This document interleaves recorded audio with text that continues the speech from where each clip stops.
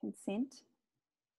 Dude, that Chloe Fineman video of her, and it's like she's so good at impressions because it's the impression that you don't know that that's what it is, you know? Exactly. Chloe Fineman, she is so good. Like, I just didn't know how, when you sent me the Twitter recording of it, or her Twitter video, I just saw the thumbnail and I was like, I just don't know how a Nicole Kidman impression is gonna go.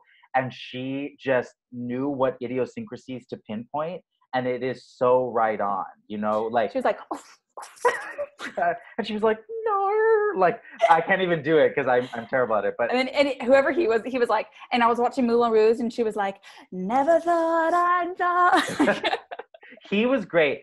I don't know really what Keith Urban sounds I don't either, like, but and it was funny. it was funny, and I think he made the right choice because he played Keith Urban almost like her gay ass husband, Yes. being like, "Oh, darling, you're so fabulous, darling." Like, it was such the right choice, especially because most people don't know. We don't have Keith Urban in our head, at least in America, Right. we don't.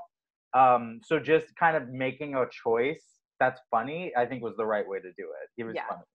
It was so good. And she didn't say a lot during that thing, during at least the first half of the like, it was just so funny. Did you hit record? I didn't. I did hit record, which we can keep that in, like just saying nice stuff about. No, I know, but I didn't consent. It says recording. Wow. Wow, you just got Zoom raped. No, I'm just kidding. That's so bad. And that's our opening line. Okay, are you ready? And it's just me doing this afterwards. Sometimes I want to like, there's screenshots I want to use so much, but I'm like, I don't want you to be like, you don't use hot screenshots of me, because on the last one, the promo, when you're like, and then I'd be in the mirror and I'd be like, not today, Satan, and your face is like.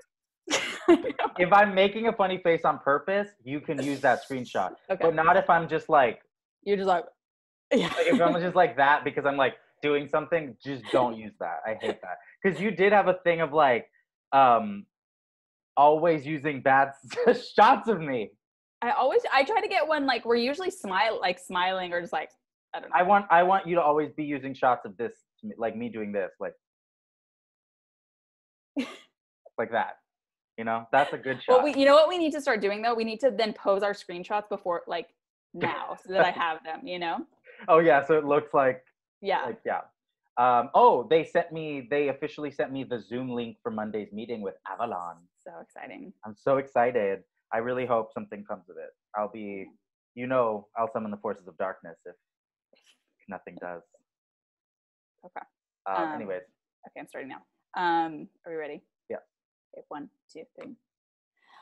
Welcome to Living with Jonathan and Katy.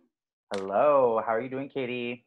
I'm good. I just sent my cat skeleton to live with its dad. So unfortunately, I'm dealing with the grief of that, but I think it's in a better place. Davinia, yes, my cat. Wow. Which that does sound like a name from like the 1920s or 30s, right? It's like a little ghost girl name. Davinia.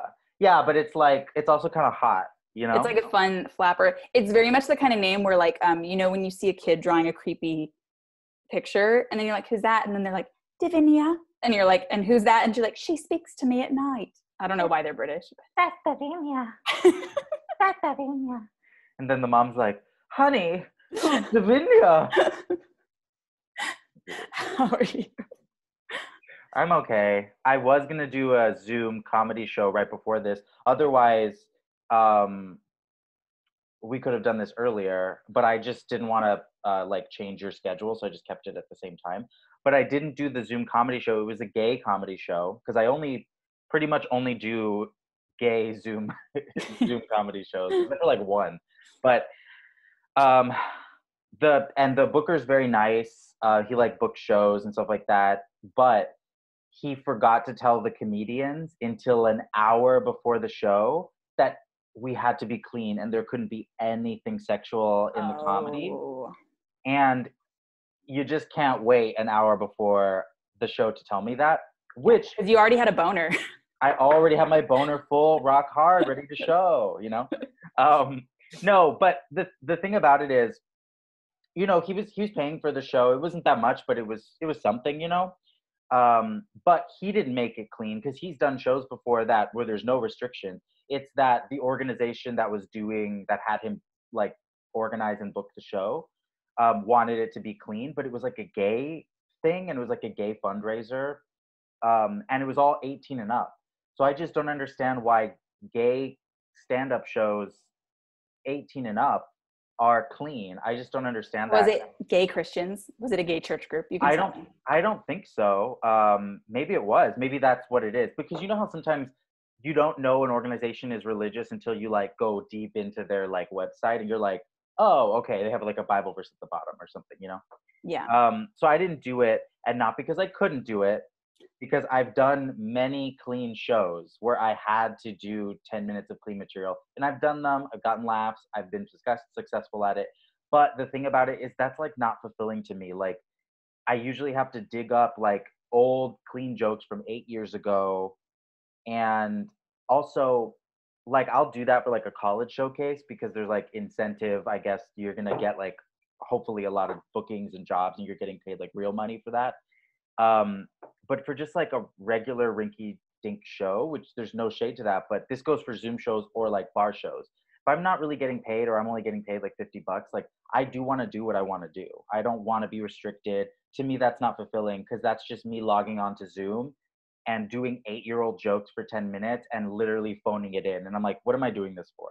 You know Yeah. what I'm What saying? I'm hearing is that you're a patriot and that's your freedom, and somebody tried to take it away. No, and it's not the booker's fault. He's a perfectly nice man. It's the organization's fault who made that rule. But here's the thing, and this is what I've talked about before. I really don't like it when people are like, "Oh, if you can't work clean, then you're not a real blah blah blah." And it's like Yeah. most clean comics. Look, if you can do clean and dirty, which most comics can do clean and dirty, but the comics who just do clean, they don't ever do dirty. So I find it really odd when they think that they're better comics when they don't even do dirty material, which there's this notion that dirty material, like sexual material, is easier because of the trigger words, or like race stuff is easier because of trigger words, whatever. And it's like, that's so not true. Like me and you know, like an audience will not laugh at you if you're just like up there being like, her pussy stank. Like they're Yeah. not gonna laugh at you. Like you have to still like have a comedic angle, a point of view, like a point to what you're talking about, you know? And also like most clean comics, they are clean because they're naturally interested in like cleaner material. Like they go to the grocery store and they think of jokes. I don't Yeah. give a fuck about that. Like I think of jokes You do uh your best writing in bed. exactly during my masturbation sessions and my fucking session. No. But also here's another thing, and this is the last thing I have to say. I do find it really odd when gay shows or queer shows, LGBTQ shows are have this rule of not being sexual. The reason that is because we are persecuted because of our sexual orientation. So to be a gay comic and talk about sex on stage is and always has been a risk and an act of protest. Okay? Because for a straight comic, it's you can do sexual material. I love that. That's great. But it is your sex is accepted society across the world. So it's something that everyone, most people in every room is going to relate and understand to. But as a gay comic or a lesbian or bisexual comic, or especially a trans comic, you're doing sexual material or gender material. Um, you have to make that funny in spite of most people in the room not relating to what you're saying. You know, Yeah. it's and also it's an act of protest because people do not want you to talk about your sexual life as a queer person because they think it's gross. They want it kept under the rug, and that's the whole part of like not accepting people but tolerating people. Like that whole thing of I don't mind gays, but why do they have to parade naked in the street? Why do they have to make it my business? And it's like because we get to also be sexual people just like you guys get to. How many like fucking sex scenes do we see of straight people in every fucking Oscar winning movie? Like all the time. But a gay comic talks about sex and suddenly he's like using that as a crutch. Like that's just not true. Like it's just not true. It's harder to do that type of material because most people will not like you when you open up with that type of topic. You have to make them like you. You know, you don't have the luxury of being a straight comic where everyone has your similar experience and everyone kind of is on the same page with you. You know, you don't have that relatability. So I That's do very think true. And that's why I have always been very impressed when you just do your like regular standard material at like the Chatterbox and Covino, where it's all like straight Latino construction workers. yeah. And you are such a good comic that you get them to laugh at stuff that they normally would be like freaking out about. Of course, that type of stuff in a conversation that would weird them the fuck out if like one of their work like friends who worked with them at Chili's like started to like talk honestly about how they feel about their sex life or romance or dating. And this is another thing. A lot of times people will call what I do dirty. And then when you actually look what I was talking about, it was about my relationship. It was about dating. Yeah. But if it was a straight comic do it, that's not dirty. It's about romance. It's about their girlfriend. It's about their wife, you know? Yet it's not like, it's just such a double standard. It's just not fair. People hear like what they want to hear. Like the funniest comment on Chris's Comedy Central tape, the 7-minute one, is this guy needs to stop talking about being Mexican. He never once ever even says he's Mexican. Never says anything. It's just Chris is so visibly and obviously Mexican that dude is racist, and it's just like, look, I just hate that this Mexican's talking. That's basically what that guy meant. Like, yeah, literally. I was like, what are you talking about? Dude, the same thing happened to me about being gay. I think, Katy, it was the show that remember me and you, it was when my abuelito was dying, remember? And we drove up from Hollywood all the way to San Luis Obispo to do that show. I remember we each did like, I think you did like 20 minutes and I did 30 minutes. And I not once during that set talked about gay sex. I talked about gay dating. I talked about looking for a boyfriend. I talked about being Mexican. I talked about my Chola sisters shooting people, getting shot in the 90s. After the show, and I know, because I talk about gay sex a lot, I remember getting off stage being like, I'm proud of myself. I didn't talk about sex, and I still got to like do my thing. And they didn't make me be clean. I just decided to do it because I wanted to for that set.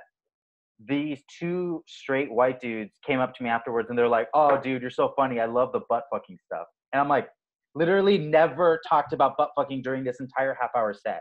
Yet, because I'm gay and talking about my gay life, it's looked at to that as them as butt fucking material, sexual material. You know what I mean? That's why it bugs me when gay shows are like clean. Like, I understand if there's going to be kids there, but if it's an 18 and up show, and you're putting restrictions on the topics, I'm like, fuck that. Like, I just don't agree with it, you know? So I told the booker, who's very nice, when you're booking a show that has no restrictions, I'd love to be considered for that, but I don't think I'd be a fit for this. So I decided not to do it because I was just looking at my material and I had stuff that I really want to work on. I had like 10 minutes of stuff I want to work on, but it all had something to do with something sexual or something like that would be seen as dirty. Yeah. And I was just like, no, I just see no point in doing stuff from 8 years ago just because it's clean. That doesn't help me in any way. You know, now if I was getting paid real money, that'd be different. If I was getting paid like $1,200, I'd do whatever, you know. But they're gonna be like $12. I mean, sure. I mean, yeah. Which honestly, for most LA shows, $12 I know. is not bad. That's a lot. What's the like most awkward crowd you've ever played to, or like had to be straight? I'm always afraid that like if there's restrictions, like I've done a handful of college gigs where you have to like sign the contract and they are like, you can't say this, you can't do this, X, Y, and Z. And like, I don't even have any of that stuff in my act, but I always am afraid I'm just going to say it, like just blurt it out just like, because, you know? Just because it's that whole like, I hate women. I'm like, I don't know. Sorry. I hate all bitches. Like, that's what you said. No, because I was performing at this LGBT feminist center. And so they were like, you cannot say anything about anybody. And then I was like second guessing, like, oh, I don't, you know. What if they said that? Katy, you cannot say anything bad about anybody. And the first thing you say, so my best friend's a faggot. That would actually be the only case in which I would be fine with you saying that. That is hilarious. No, the most awkward show, and I actually feel a lot of shame about what I did during this show. We drove deep into the woods of Amboy, Washington, which was like the forest up there, and it was like Boys Don't Cry town. It was like, oh no, this was not near Seattle. This was like, they were much more Idaho, Wyoming than they were. It's rural. Like, yeah, very. It's forest, rural. which is No, it all plaid. Literally everyone had a Southern accent, even though we're in Washington. But I think it's because they all descend from like pioneer people. So that culture, like, it just carries down. And they looked, when I walked in that bar, they looked at me based on how I look. This is how white that place was. They immediately knew that I was an outsider based on the way I looked, which is crazy, right?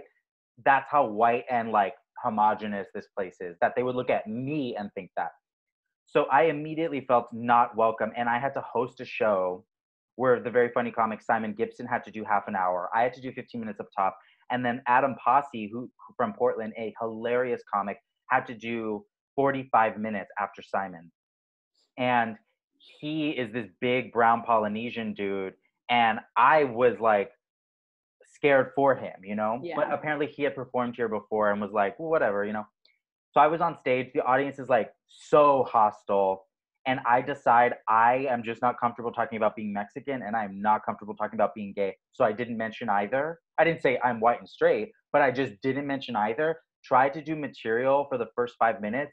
They were dead silent. And I just started to riff about like the onion rings that they were eating. And I got some chuckles and I like scraped my way through the first 15 minutes of the set with like a few chuckles and like interviewing the crowd and a few things that got a little bit of a laugh, that where they were like, he's not that funny, but he's not terrible, right? So I scraped through the first 15 minutes, got off stage, was just like, thank you that I'm survived that.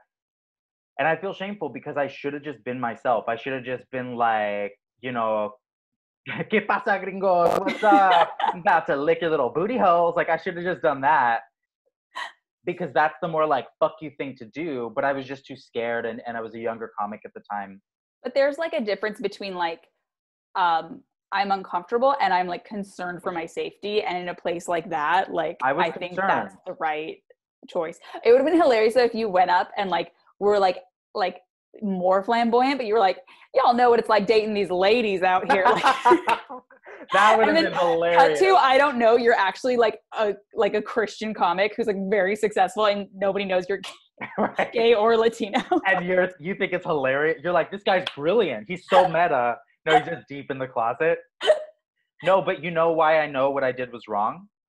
Adam Posse got up there and literally was like, I love being an amboy. Y'all are so fucking racist. And like did 45 minutes and murdered with them, even though they all are voting against his rights. He murdered with these people because he was so fuck you, unapologetically like big brown Polynesian fat dude from like little hipster Portland. He was so himself and so funny. That was what that taught me a lesson of, that's what you need to do, because it paid off for him. And even if it didn't pay off for him, like let's say he just didn't do well, at least he would have left there being like, I was authentically me and I didn't compromise for anyone. And so I promised myself to always do that no matter what since then. And Simon, he bombed too, just like me. But he had to do even longer. He had to do twice the amount of time as me. And even though he's also like a straight white dude, they just looked at him and he was wearing like boat shoes and magenta pants, and it was what he was wearing, where they were like, you are not one of us. And he just like bombed. They hated him. But they liked Adam because Adam was like, he was like Ty Rivera the place. Like, you will like me or I will kill you. Like, that's literally what he did. Yeah. But I think the difference there too, though, is like, if he was, and I'm presuming like, cause you said he was like big Polynesian brown, like if you're like physically imposing, you can get away with saying so much more. Like Guy Branum could say anything he wanted in that room because he is the biggest guy in the room. Yes, but I do agree, like the size thing does make a difference. Guy's very big.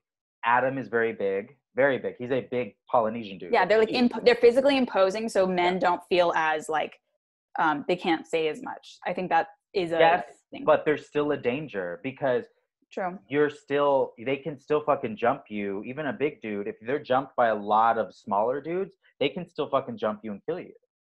You know? And this was a bar in the forest, Katy. It was like in the middle of nowhere. We were just surrounded by trees. I was like, this is exactly where you get murdered. And it was raining. I was like, oh God, it was just scary as fuck. Like, I performed to nicer bars in Oklahoma, and I've been to Oklahoma to do comedy 3 times. Yeah. you know? But I do think that there is a thing. I mean, we also all had those moments of like shame. I have probably like 500. No, like the shows I regret the most. I did have a problem, and I want to say I used to when I started out, but no, like this happened like a year or two ago. Like I have a problem. Another reason I'm afraid, like if I'm on contract to not say something, that I'll say it. That like, and I think I am like, I'm a very like thoughtful, compassionate, empathetic person, and I usually do read the room, but like it's so I'm funny such how a good thoughtful. person. I'm such a good person, you guys. I'm such an ally. You should be so grateful. No, but I think I like usually am like thoughtful and like considerate, but like, oh God, the first time I did this recovery room, and it was like a very hardcore recovery center where people were living and all that stuff. And like, I didn't realize how much like faith gets you through those things. Mm-hmm. And so I like my whole half that act, I don't know why, I was just like talking shit on Christians and Jesus and how everyone who believes in Jesus is so stupid. And like, it was so bad. Like, I was like, why is this bombing right now? And it was like people who were like, literally, God is the only thing that gets me through this, you know? Yeah. You should have told them, look, it's not my fault that you were addicted to heroin, okay? Because Jesus still ain't real, y'all. That's the truth. No, devil in you. That, and then also doing a Marine fundraiser, and then all my material was about how I would love to see my family members die. And it was Christmas time. And again, I was like, why don't they like this? Oh my God. I was like, oh, it's because it's their biggest fear. So I feel like whatever, I should definitely not say it's always what I end up saying. One of the weirdest shows, and I told you about this. Okay, I had two early on in stand-up, and I've said this before. I could not do gay shows. Gay people didn't like me. I don't know what it was. It was very hard, and I think because gay men, they've gotten better in the past 10 years, but like even in the early 2010s, it was hard to get gay audiences to like you because they usually wanted a woman to perform or a drag queen, right? But when they see other gay men that like reflect themselves and their experience, because we're not used to seeing ourselves, they get very tight. Like, oh, is this person going to represent us well, or is they going to be a fool? Like, what are they going to be a stereotype? So I just was always having a lot of trouble in gay crowds. And I remember I bombed hard at Hamburger Mary's in West Hollywood in like 2013. But eventually I just kept doing gay shows. And finally I was able to like start to do well. Now gay shows are the funnest shows for me to do. But at the beginning, because I came up in the straight comedy scene, the like mainstream comedy scene, I didn't come up in like a gay scene, you know? You're like, I came up in the straights. Like I came up in the straights. No, but it's true. It's kind of like there was two different scenes. But then this was more recently. This was like in 2018. I did a Latino show, which was called at the time a Latinx show, okay, at UCB Sunset. And it was the weirdest set I've ever had. So I go up, I do just like material that has nothing to do about being gay or Latino. They are not there for it. They're like, we don't like this, right? Although I did have to follow a woman who, it was a variety show. So they had her open a show with her 15-minute story about how she was raped as she was on her journey crossing the border. So that was a harrowing story. And then they were like, and here's a comic, you know, and then I had to come out and be like, you know, it was terrible. So it could have been that. It could have been that they were just like, yeah, so we're still focused on her tragic rape. You know, that's horrifying. It was horrifying, and she told a good story, but it was a dramatic story, and it was, you know, it was something that maybe a comic shouldn't follow. It maybe should have been later in the show, you know. But that's a good closer, I think. But then, as soon as I started to talk about being Latino, literally as soon as I started to talk about being Latino, I went from bombing to killing, big, huge laughs. Every joke, and I did that. So the first like 5 minutes bombing, the second 5 minutes killing. Literally, I did my like I don't look Latino joke or whatever. Big laugh from then on. I was just like killing, right? Then I go from my Latino stuff to talking about being gay and Latino and how my sisters reacted to that. Dead bomb again. So because there's a 15-minute set. So then the last 5 minutes was dead bombing again. And I was like, what is this crowd? Like, I dead bombing at first, then killing, And then suddenly, as soon as I mentioned like being gay, they were like, it wasn't just like my jokes started to do worse. It was like my jokes just lost power, and I just don't know what it was. And I recorded the set and I was like, I seem to be around the same energy that I usually perform at. And I just don't know. And I just thought it was ironic that they build the show as a Latinx show, because Latinx, the whole point of that is supposed to be like inclusive of all sexual and gender identities of Latinos. And I'm just like, yeah, that wasn't really a Latinx show. That was just a Latino show. They weren't Were really like, they like cool with other people, comics, or was it just a whack crowd?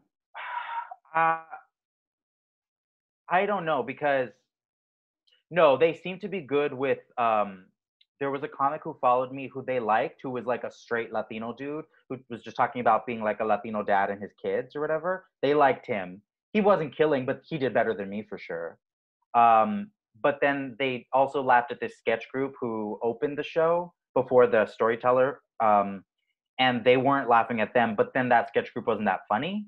So I don't know. It was just a weird crowd, I would have to say.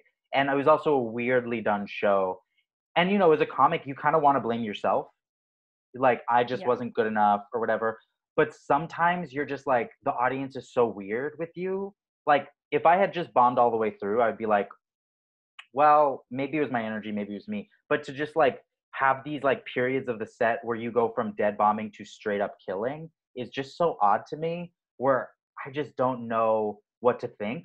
Very strangely, after that show, I got a flood of gay Latino Instagram followers, which a flood for me is like 10.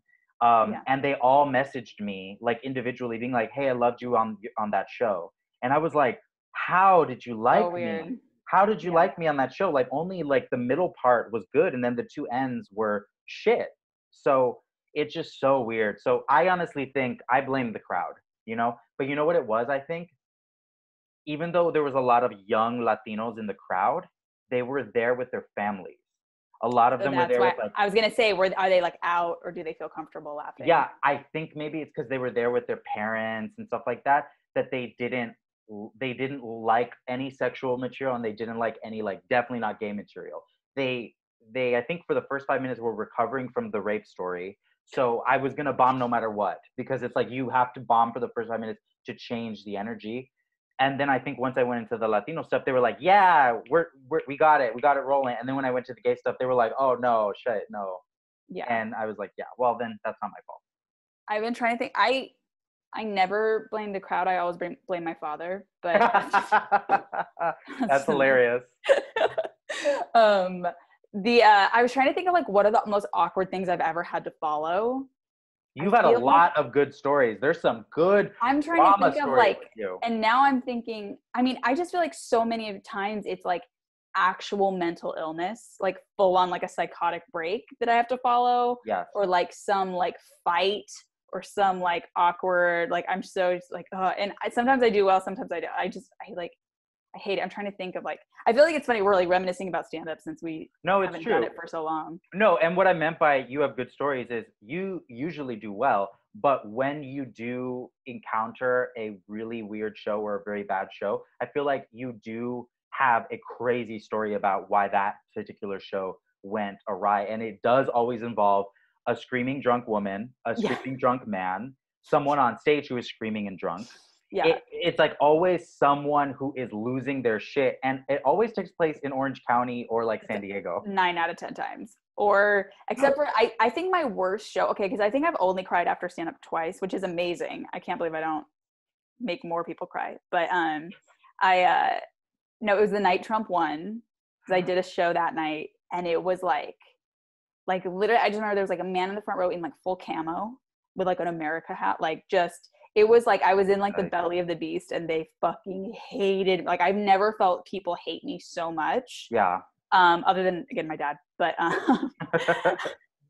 like it was like so memorable, and I like cried. I mean, probably for several reasons, but I remember it because I was like, they hate me. Yeah. Because to them, you represented Hillary. Yeah, I was Hillary. You were Hillary. I was in a pantsuit.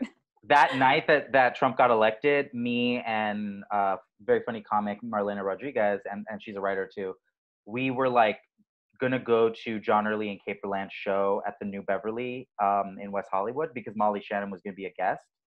And so it was like John dressed up as Hillary Clinton. They were all live watching the election results while doing performances and stuff. Kate as I don't think she dressed up, but I'm not sure. Molly as just Molly. And then Father John Misty, who got up and did something. And I know like they're probably friends with him, but my God, like don't stop letting like hot musician dudes try to do stand up. It ain't good. It's not cute. It's not good. We don't need it. If you're musically gifted, be musically gifted. Yeah. So the funniest thing was when the night was lost and everyone realized that Trump was going to win, Kate was, you know, because they're on mic and they're reacting. And she earnestly asks, she goes like, why is he winning? You know? And then the funniest thing was John turning to Kate, dressed as Hillary Clinton, go in a Southern accent going, because she's a fucking bitch, Kate. She's a fucking bitch. And it was so funny, so meta. And the whole audience just lost it because he was just, in one sentence, making fun of the right conservative part of the country, how people think, like the sexist ways people think about Hillary. It was just so funny. And of course, Molly Shannon was funny at every single turn. Like she is legit someone who is never stopped being funny. She's so good. It's okay. It's like Can we talk about the one gig I want to go back to that we thought was going to be our death and the disaster, and it ended up being our favorite gig of all time? Go for it. Talk about it. Lakewood. I don't think we've talked about this on the podcast before. It's one of those like, don't judge a book by its cover. Don't judge a bar by its cholos kind of situation. Exactly. Also, I just want to specify so we can set the scene. We are talking about the Lakewood suburb of LA, not the famous mythical forest of Middle Earth, yes, in The Lord of the Rings by J.R. Tolkien, which is home to the necromancer, who later became revealed as the Lord Sauron. Yes, exactly. In case people got confused whether it was like Sauron, Lord of the Rings Lakewood, or LA Lakewood. Or Cholo Lakewood. Right. Yeah, so we were booked at this bar show in Lakewood, and we went. Lakewood. Like, it's like a suburb of LA. But it's not a nice suburb. No, it's kind of it's one of these like dead zones I feel like between LA and OC is like these like mysterious. Working class, suburbs, whatever. And we do like plenty of dive bar shows, so it wasn't like that crazy. And I don't think we were that worried until it wasn't even that we were like going to Lakewood. That wasn't the problem. It was like once we got to the bar and we realized that this was a dive bar in a strip mall where there was a Raiders game happening. Yes, Raiders, and it was not a good thing. Full of cholos. Yes. And we literally, like, I remember we walked in and it was like we looked at each other like we were on the deck of the Titanic, and like in my mind we like grabbed each other's hands and we're like, it's been an honor to serve with you, mate, or whatever that we just start playing violins. Our violins, yeah. No, but also remember, it wasn't just full of cholos, Katie. The majority of the men in there were Latino and were cholos. But in addition to cholos, they had plenty of white dudes who were like the working class pickup truck white dudes. Worker, yeah. And they had black dudes in there who were also like working class, like pickup driver black dudes. So no matter what demographic, it was actually quite a diverse bar. It was, yeah. Right? No matter what demographic, it was like the tough worker, maybe former gang member, but now like tough dad type guy. And I didn't think we were going to get jumped, but I just thought these guys are like old dads in their 40s and 50s who are not going to like us. And they're also, remember, it was guerrilla comedy. They didn't know a show was about to happen. Yeah, they didn't know it was happening. It was a Raiders game was finishing up, and the best part, and shout out to Ricky Macias, this was his show. They are also like, was no stage. And so they were setting up the mic, which there was barely a mic, between the two pool tables where there were active pool games. Right. And we were supposed to stand in the middle, and we were like, well, what a nightmare. This is going to be horrible. I think you and I were like I think it was me and then you, like we were the last two comics on the bill, which we were like even worse. Like it was like, it could not be any worse. And we were like, well, we're just going to have to like, this will be a bad one. We'll remember what a nightmare it was. Mm. And we ended up crushing. Yeah. Like the bar had like kind of like the game had ended. People had filtered out. And it was a thing too, where I remember like some white guy comic went up before us and he kind of started getting into like a tiff with some other guy because the guy was like drunk and heckling him, which like Yes. of course was going to happen. And he got really like defensive really quick. And so we were like, oh God, now there's going to be like a fight. Like what a nightmare. Wait. Who got defensive? The heckler or the comic? The comic, like the heckler was kind of like the white guy was like immediately like, yeah, bro, like you want to go? It's like, oh my God, stop. Well, because the white guy was on he was on the defensive before he got on stage, and that was his mistake. He didn't know to play with the heckler a little bit because that's what me and you did. Yeah. Remember, we just decided there was like a thing right before because we were waiting for a long ass time to go up. I remember. I think it was actually while they were setting up. It seemed like an eternity, and we had this sentiment. I remember sitting next to each other on the bar stools of whatever. Let's just go up and who gives a fuck and let's just have fun and do whatever we want because we're gonna bomb. That's how we thought. Yeah.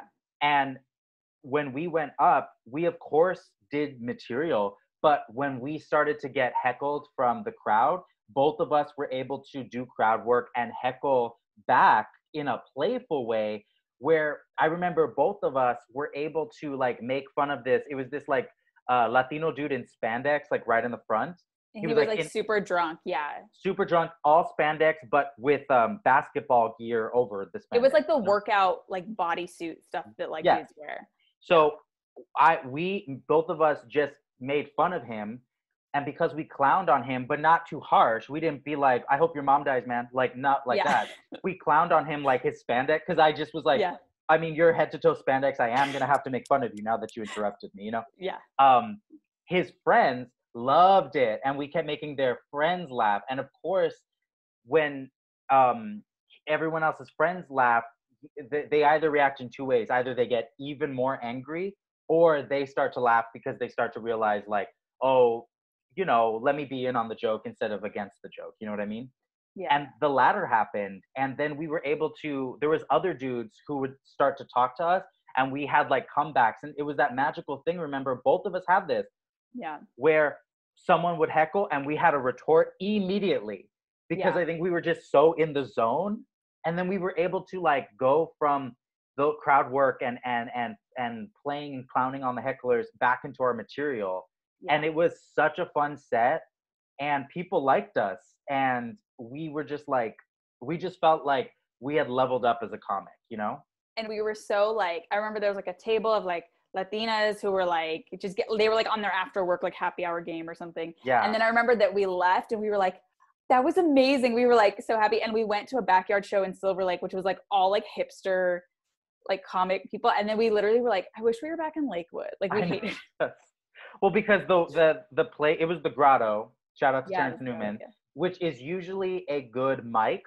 But because I think we got there later, it was all the like brand new white open mic hipsters that were like at the end of the list waiting to go up.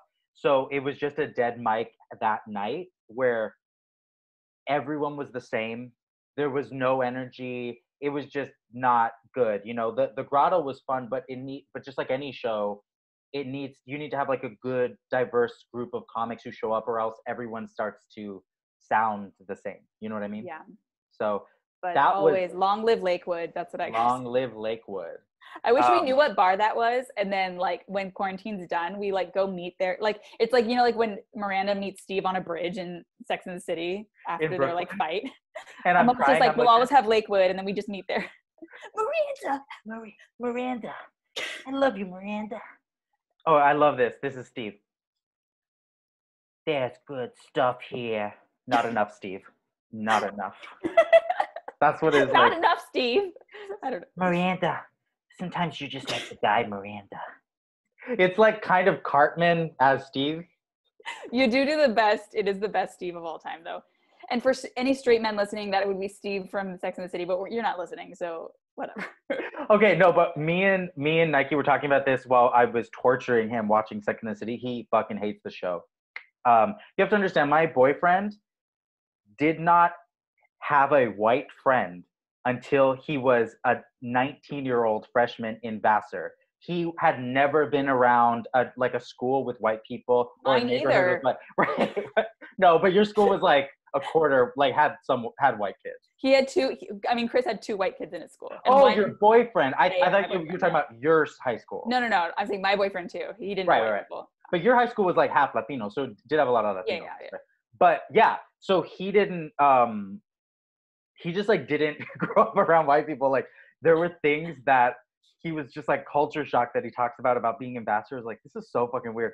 But Sex in the City was one of those things where it's just like he just didn't watch it, you know? And then when he ended up watching it, I think because he's also a New Yorker, he's just like, what the fuck is this stupid shit?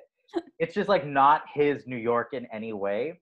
But we were just talking about how the further we get away from Sex in the City as Gen Xers, because you're an older Gen Xer, I mean, sorry, millennials. Millennial. I'm sorry, How could you?